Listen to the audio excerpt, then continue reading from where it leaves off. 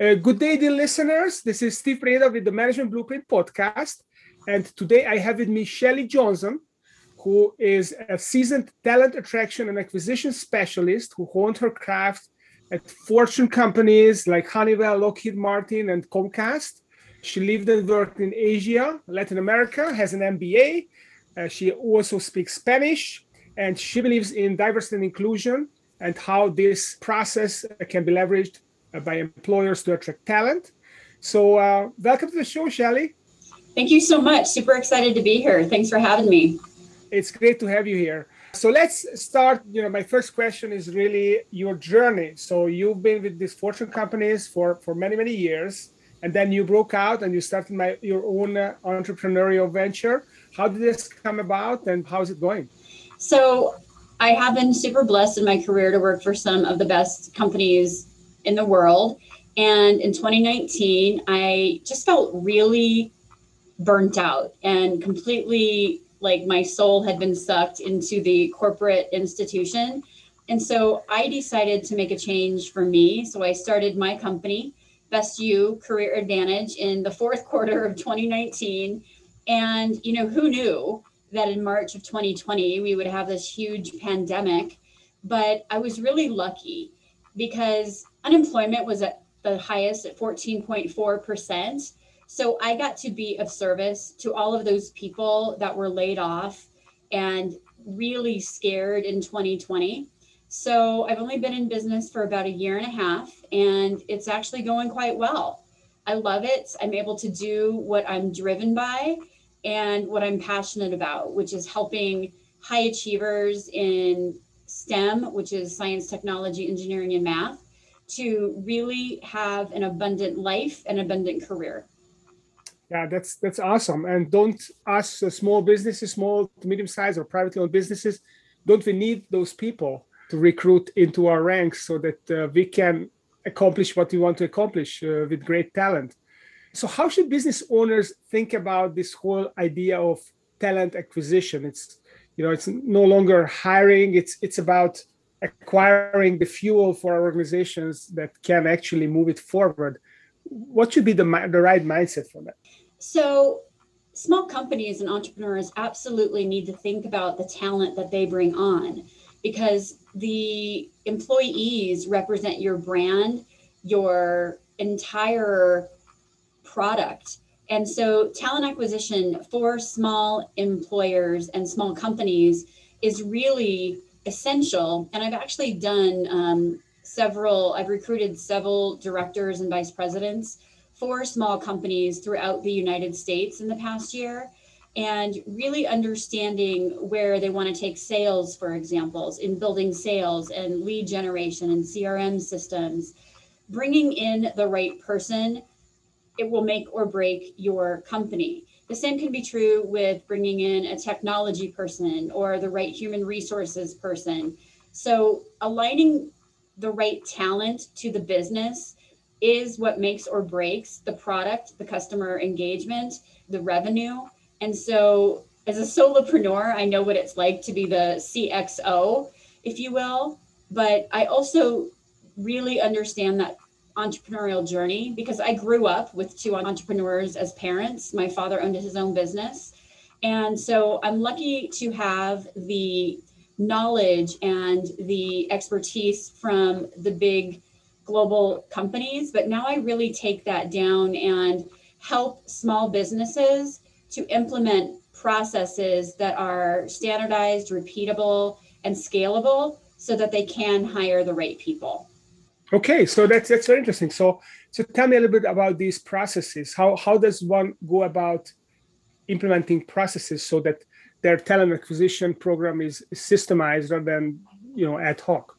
So the first thing that you have to do is, for me, small businesses that really understand their culture and know the kind of person to bring on can leverage the right type of assessments and looking for the right people. So there's lots of applicant tracking systems that are out there for small businesses.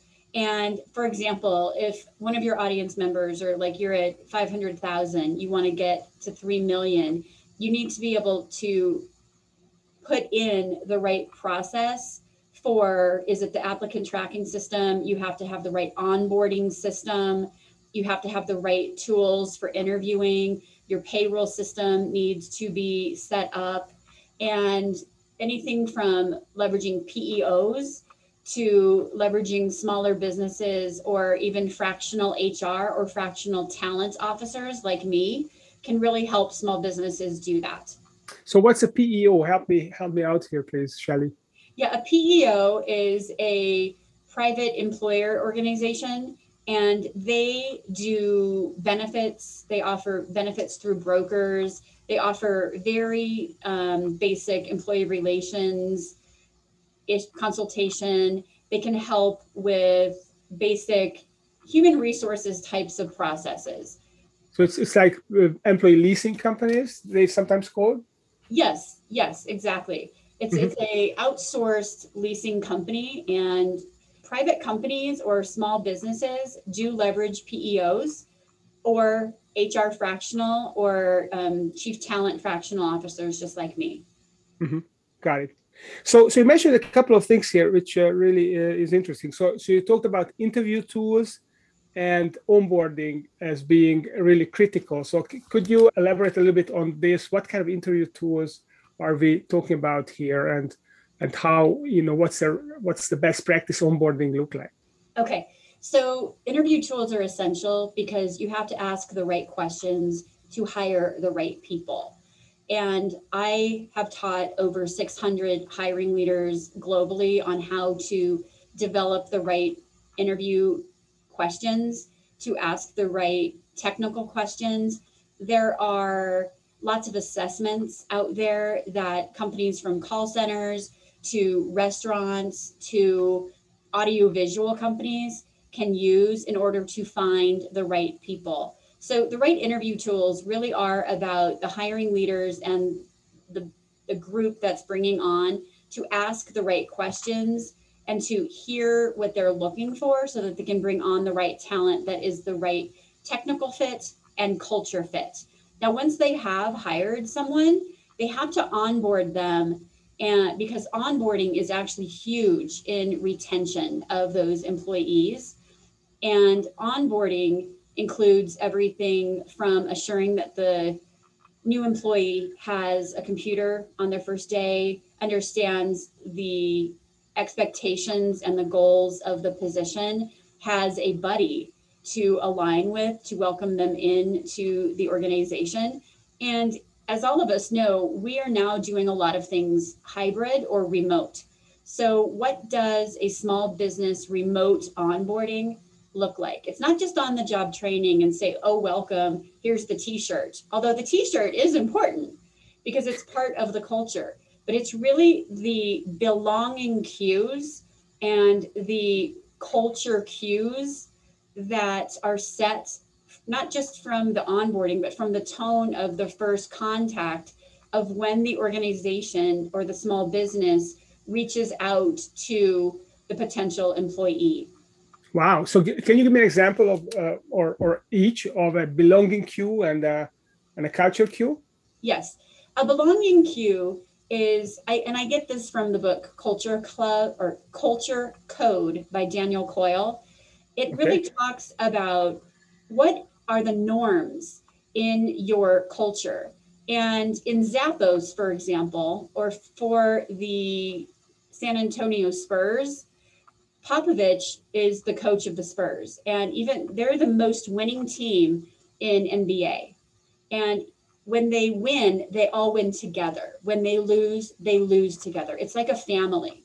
And also the CEO of Zappos calls them collisions. He wants people to collide with each other and not stay in their box. So what are those cues? How are you, or how are your clients or the audience colliding with you? How are they interacting with you? How should the new employee interact with you? And what do those interactions look like from a culture perspective? So that's what I mean. Mm-hmm.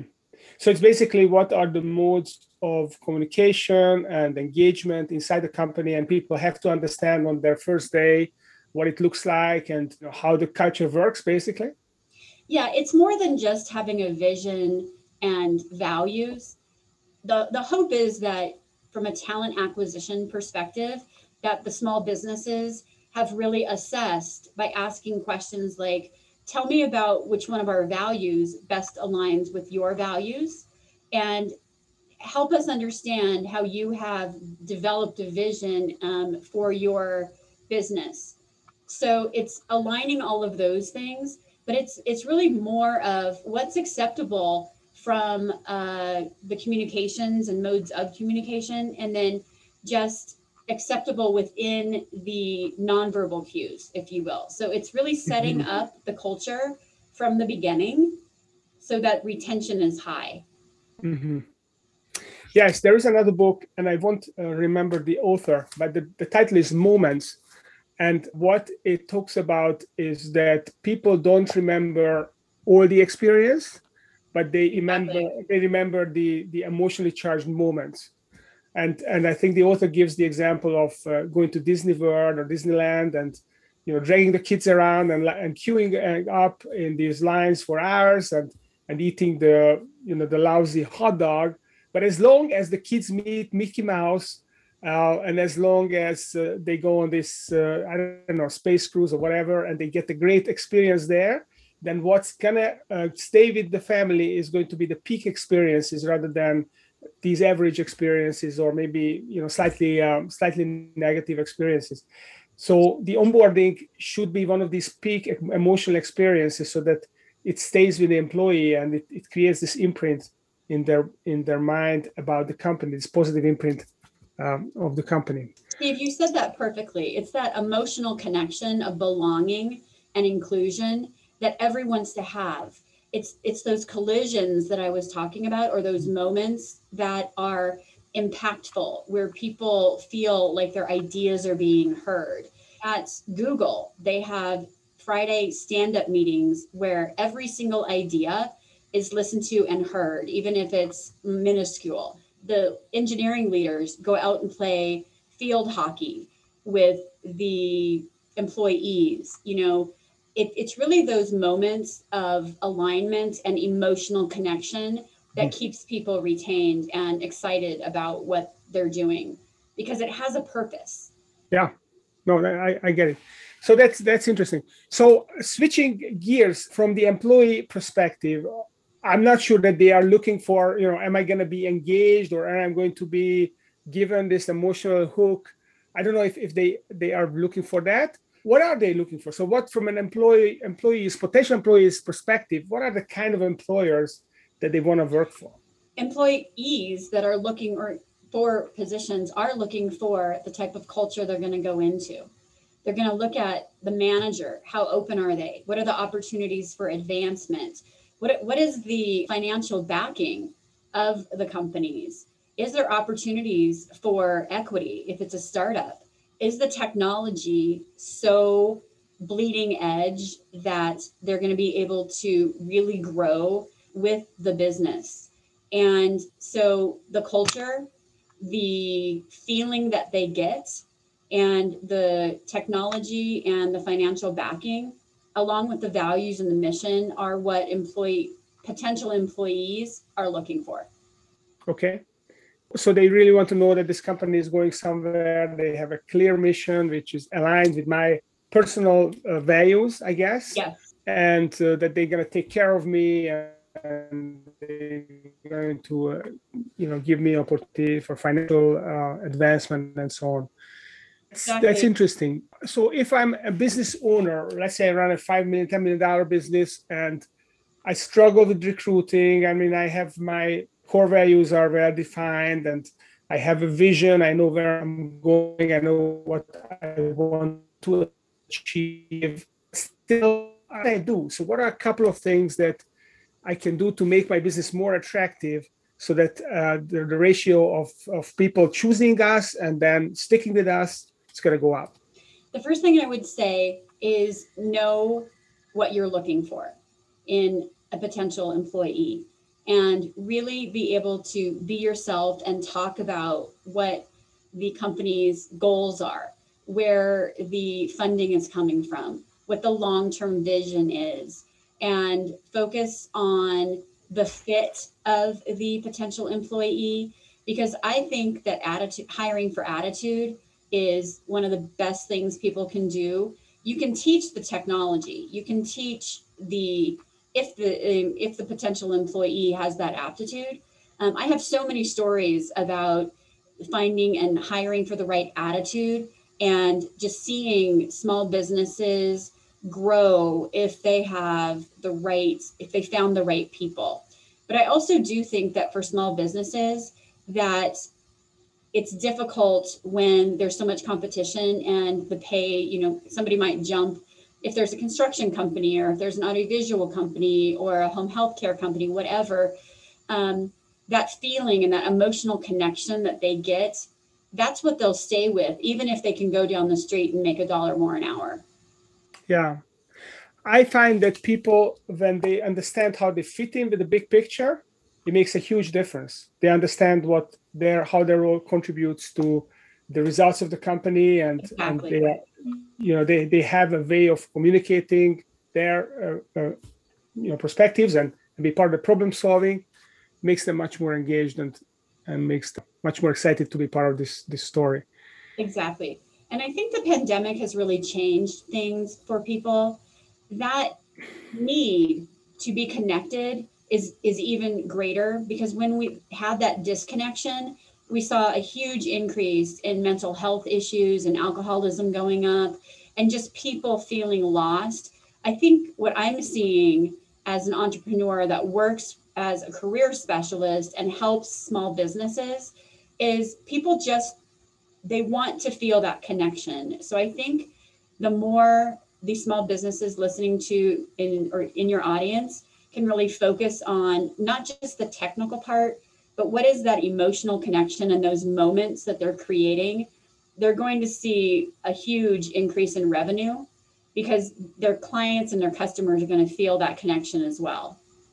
So let's say I'm an established business. I'm not recruiting very fast because it's, whatever, it's a technology business and I don't need that many people. What do I do with my existing people? How do I increase that connection for my existing staff? For the existing staff, listening to them, first of all, about what they want from an emotional connection standpoint, and really thinking about what does engagement look like within your current business. If there are areas of opportunity and improvements that can be made, the first thing is understanding what that is. The second thing is taking action on what you're hearing about, because if you're listening but not taking action to make changes, then the employees will feel like their opinion does not matter. So listen to your employees, and there's so many small low-hanging fruit type things that you can implement that will make a huge difference. You'd be shocked at some of the things, like gift cards or hybrid models of work, remote work, opportunities for advancement, helping out with continuing education units, paying for those types of things, helping out with childcare or travel allowance or bus passes or Uber assistance or assistance with a mobile phone or a cell phone, assistance with the Zoom payments. So there's a lot of ways to look at recognition, but the first thing that the business must do is really listen and then be proactive in implementing solutions. So how do I do? I mean, maybe it's a stupid question, but how do I listen? Do I send out a survey? Do I sit down with my employees one-to-one to have a conversation? Do I call a meeting and ask for ideas? How do people practically do that, this listening? It can be all three of those. It depends on the culture of the organization. If you are surveyed out, then building a communication plan which states we want to retain our associates, and you can do it via SurveyMonkey. There's lots of apps out there. It depends on the culture. If there's a very open culture that is going on, then town hall meetings might be a good idea. Or if there's a lot of trust in the business, then one-on-ones would be good. But if there's not that trust, then I think the companies might be spinning their wheels because employees are not going to be opening up. Hiring a coach or a third party to come in and assess, and it doesn't have to be McKinsey, it doesn't have to be Bain and Company or one of the big four.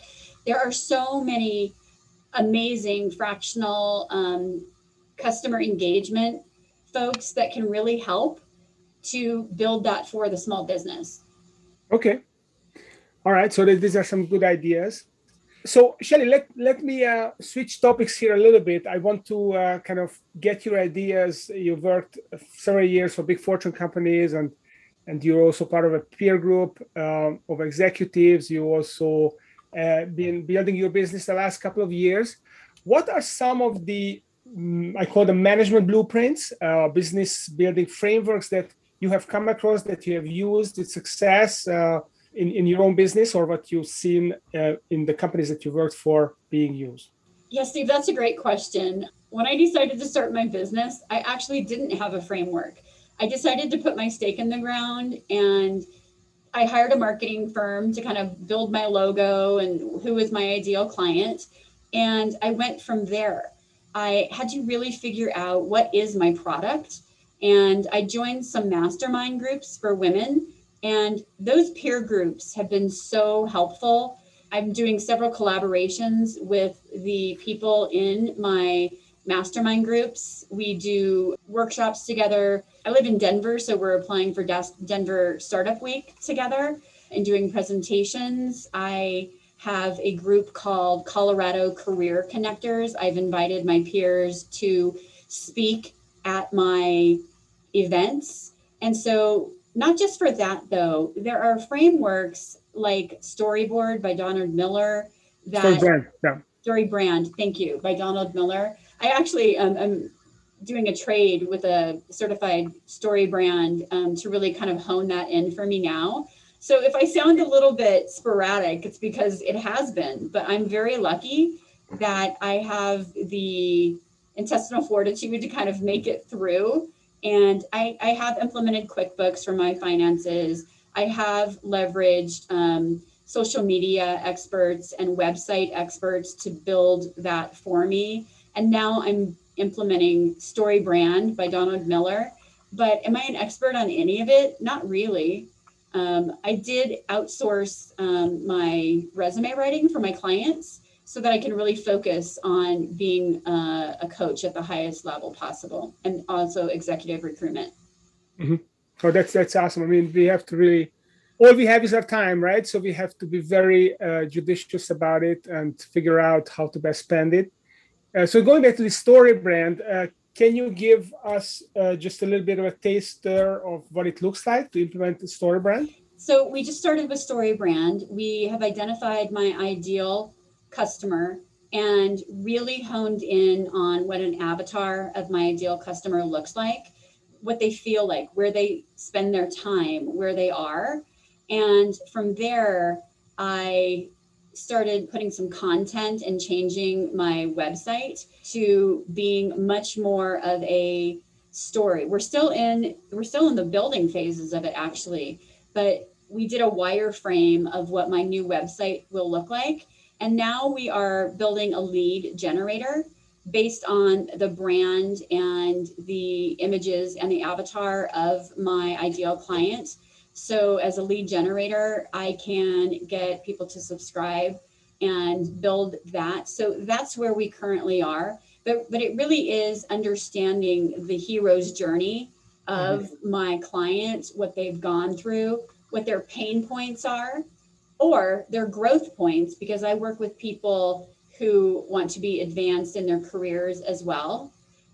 What are their pain points, and how am I the hero that solves those pain points?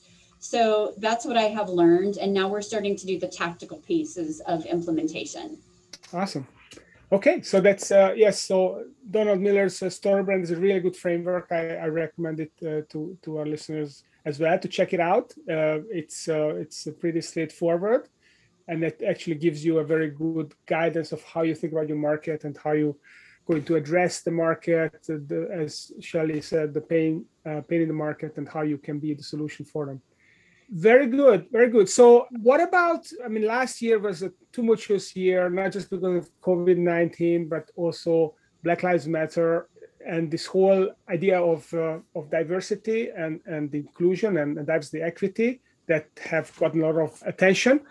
Where are you on this, and how do you see a business owner, particularly is what I'm interested in, how does a business owner respond to this, and how do we use this to actually get better talent for our business? So, what is your thought on Such a that? great question, Steve, and I really appreciate it. There's so many ways to answer that, and it's a very broad and it's a very emotionally charged question for a lot of people because of what happened in Minneapolis, because of the systemic and continuous brutality. So your first part of the question was, what is my stance on it? I am a diversity, inclusion, belonging ally. I have led diversity for Honeywell and been on the Inclusion Council at other large businesses. So the way that I, as a white woman, am coming into this is being open to have the conversation of where there may be microaggressions or unconscious bias, and educating myself on, there's so many articles and there's so many the business, the chambers of commerce, the women's chambers of commerce, they're all doing diversity conferences. And so really the first piece is just educating yourself and being open to having an uncomfortable conversation around it. It's really those cultures that are not open, and there's still the bruh culture or the old boy network, where I can tell you, because I work a lot with women, that women right now are down to the employed rate of 1988, because women really are the frontline workers, the caregivers, the hospitality workers, and the impact in 2020 is 800 billion with a B dollars. So, the case for women in the workplace, BIPOC, and really that inclusivity is, there's so many studies that show that there's more productivity, higher revenue, higher client engagement when you have a diverse workforce. So it's an absolute business imperative. And it's not just a trend, it's not just a process, it's really an integration of how do we assure that people are paid equitably? How do you assure that there's not discrimination in your interviewing and your HR processes? And how do you, as a white male, for example, be open and be a diversity ally? There's companies out there that can help with that. There's articles, there's books, so really just educating yourself on it. And for example, this is Pride Month. And how can you support your LGBTQIA plus employees and assure that they feel open? Because if they feel welcomed, whether they're transgender, queer, binary, non-binary, whatever, the productivity and the revenue of your business is going to go up tenfold. So it's not just a nice to have trend, it's actually a business imperative. And companies who align themselves in that way will do so much better and make so much more money. There's even Chamber of Commerce for LGBTQIA, or you can reach out to the HRC, the Human Rights Campaign. Yeah, I think it's a fascinating thing. And, when I moved here 9 years ago, and I formed my first, I formed a couple of peer groups with Vistage International. And the first peer group I formed, it was all white males. And not because, I didn't have any conscious desire to do it. It's just so happened. Right, of course. And one of the members was actually the largest, the person who ran a large insurance company, like $1 billion company here in Richmond.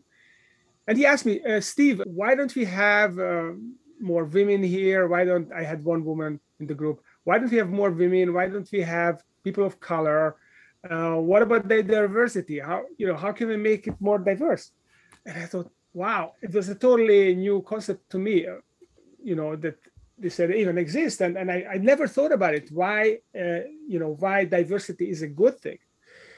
where I come from, there's a lot of prejudice against people of color because I come from a very homogeneous European country where Yes. almost everyone is white. And people Yes. don't have the consciousness, they don't have the awareness that it's a positive thing. It's because it's perhaps strange. People are afraid of it.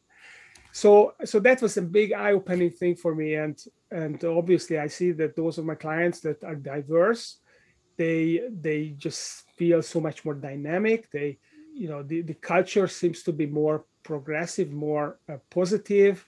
They have access. I had a good friend of mine when I was still in Hungary who ran a private equity group, and he moved his headquarters to London. And I asked him, Craig, why did you do that? I mean, it costs you so much more money to be in London. He says, well, that's the only way we can recruit enough diverse talent to our company, because that's the only place in Europe where you have a good diverse population of talented people who all flock in the financial industry. They all flock to London. This is where you want to be because you want to get access to that diversity, not just of race, but different languages, different parts of Europe. So you are plugged in everywhere. So anyway, so I think it's I think a very that's really exciting important. thing. I think that I want to honor what you're saying, because diversity as a topic, just that word, is very US based, because we are the most international and quote diverse. But diversity to me is about inclusion, and it's about belonging, those moments that you talked about earlier. And I have lived in Spain, I've lived in Japan. And so when I led inclusion for Honeywell Aerospace, it was really focused on age, thought, financial, or economic diversity, so many different types of diversity. And even though you're from Hungary, there are multiple generations of thinking and different intellectual diversity, disability diversity. So it's not just the color of your skin or your sexual orientation. Those are very US type. And I get that. It's diversity in dialect or that type of thing. Really just working with humans and meeting them where they are so that they feel included and that they belong, so that your business is more dynamic. That's really the topic. And like, it's a very big topic and we could talk for hours about it, but Yeah. that's what I mean. But I loved what you're saying about your first mastermind with all white men. That's very typical and totally fine. But one of them asked, hey, what about women? Or what about, so I think it's something that we all need to think about. And that's the first thing, is to listen and educate yourself on how you can be more of an ally. Yeah, that's awesome. Well, that's a great thing to kind of finish on. So Shelley, thank you for all the ideas and experiences you brought into this conversation. I really enjoyed it.